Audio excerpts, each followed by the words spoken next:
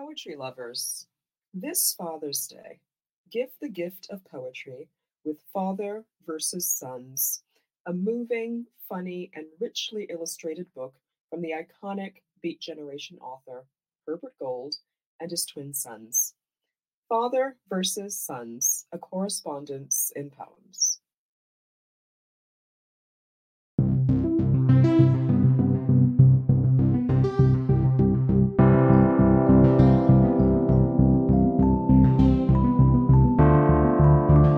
I'm Sumita Chakraborty, author of Arrow and Poem a Day guest editor for the month of May. I hope you enjoyed today's offering, brought to you by the Academy of American Poets.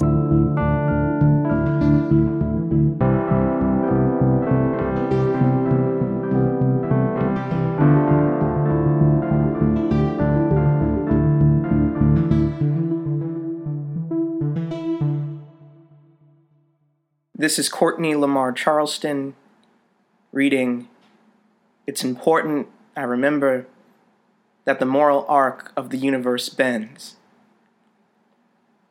but it doesn't break, and neither breaks toward justice nor away from it. It simply bends, as the bow does before propelling the arrow where it may, agnostic to everything but flight.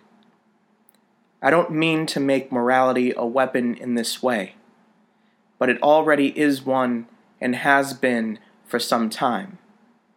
The shackles, after all, were explained as saving us from ourselves, our naked savagery, though it was their whip that licked us and left a kind of tactile text on our bodies.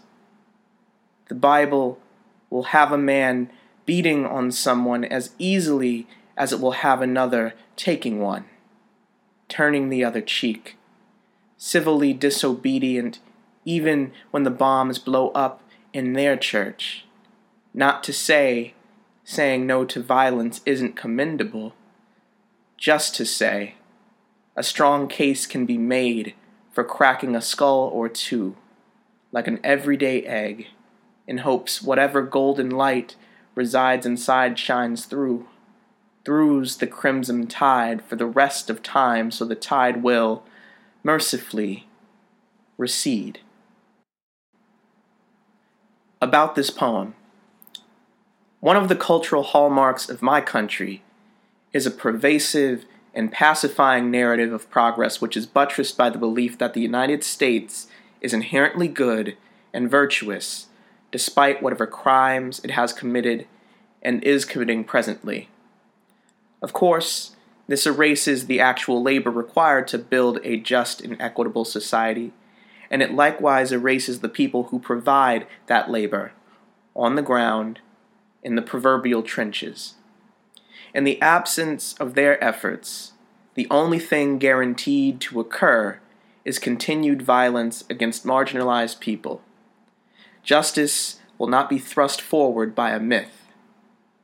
In this poem, I've allowed myself, however briefly, to contemplate a different choice for the marginalized through the lens of the Black experience that perhaps is the only that could force a confrontation with the truth my country has conveniently and consistently eluded. One can debate if it's the wisest choice, but it is an understandable one, even fair.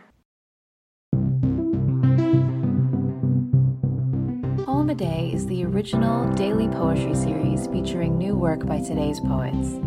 Produced by the Academy of American Poets, this free digital series is made possible by you, our readers and listeners.